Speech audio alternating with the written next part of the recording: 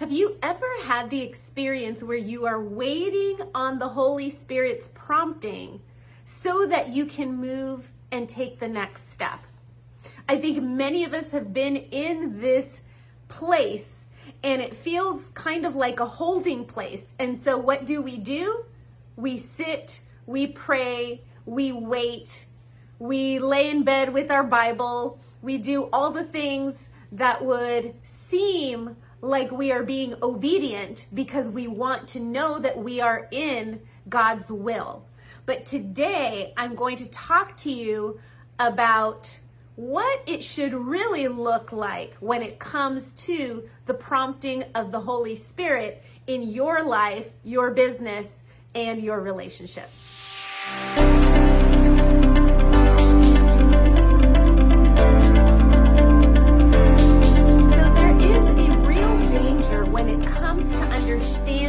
Prompting of the Holy Spirit, because we want to be so sure that we're doing the right things that we put a pause in areas of our lives where God has actually said to move first.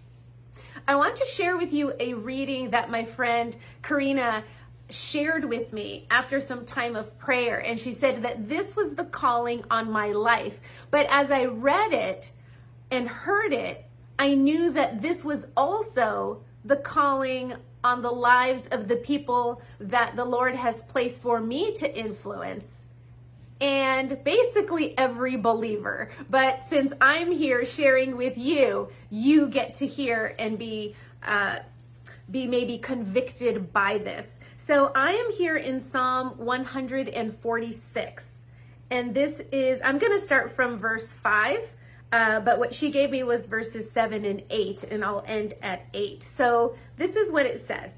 Blessed is he whose help is the God of Jacob, whose hope is in the Lord his God, who made heaven and earth, the sea and all that is in them, who keeps faith forever, who executes justice for the oppressed, who gives food to the hungry. The Lord sets the prisoners free. The Lord opens the eyes of the blind. The Lord lifts up those who are bowed down. The Lord loves the righteous. As he is, so are we.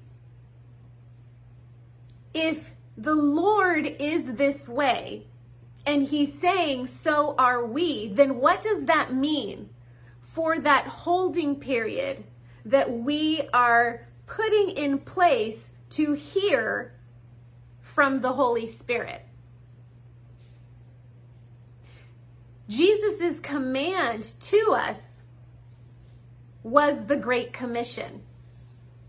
To do all of these things, to spread the gospel, to get into action.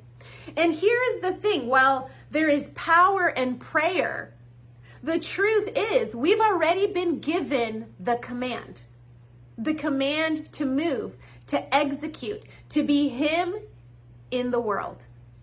And so as we are executing, only then do we really have the ability for the Holy Spirit to prompt us for the glory of God, because that is his purpose. That his work in us and through us would ultimately take us and others experiencing him through us, take us all to that same purpose, that same focus, which is giving God glory. While we could have an amazing experience while in our prayer closets, the truth is that that's just an encounter between us and him, and it gives God glory. But if we go back to the command we've already been given, we are not following directions. What he's saying is go out into the field, whatever your field is. If you are a mom, then in the field of being a mom. If you are an entrepreneur, then in the field of being in the marketplace.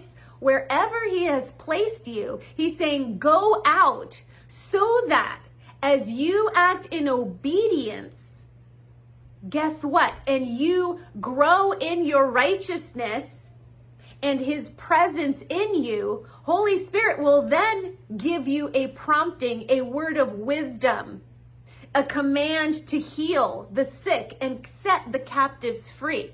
It's only in our movement where we actually get into the car and drive that he is able to work. We may be sitting in that holding place right now and saying, Lord, what should I do next? When we have already been given the instructions of what to do next. My friends, I hope that this encourages you to know that you don't have to be in that place of worry and wonder and stress. Am I doing the right thing? Following his command to share the gospel to the nations is doing the right thing. And even when you don't know the next step in your business or your relationship or whatever it is, in that space in between where it's being revealed to you, our job is, of course, to take the time to be with him, to commune with him. But that revelation of who he is and his love for us will never, ever call us to sit.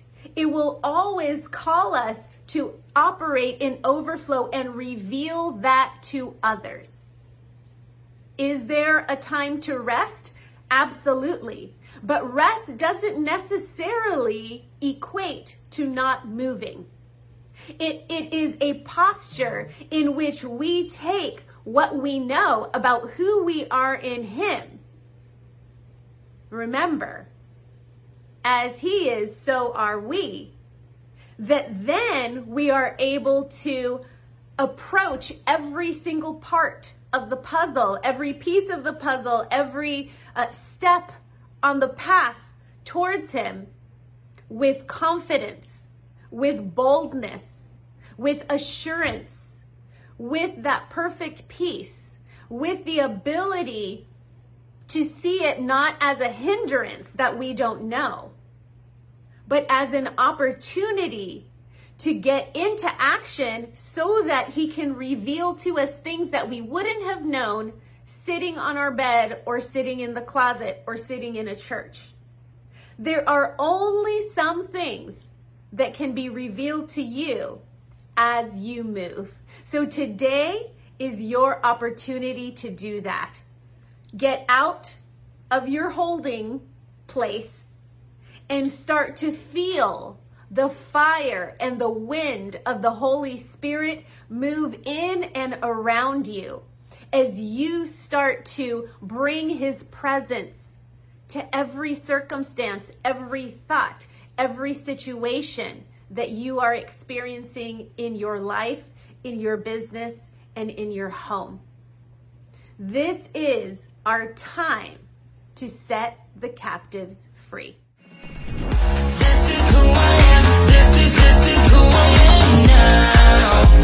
No matter what they say.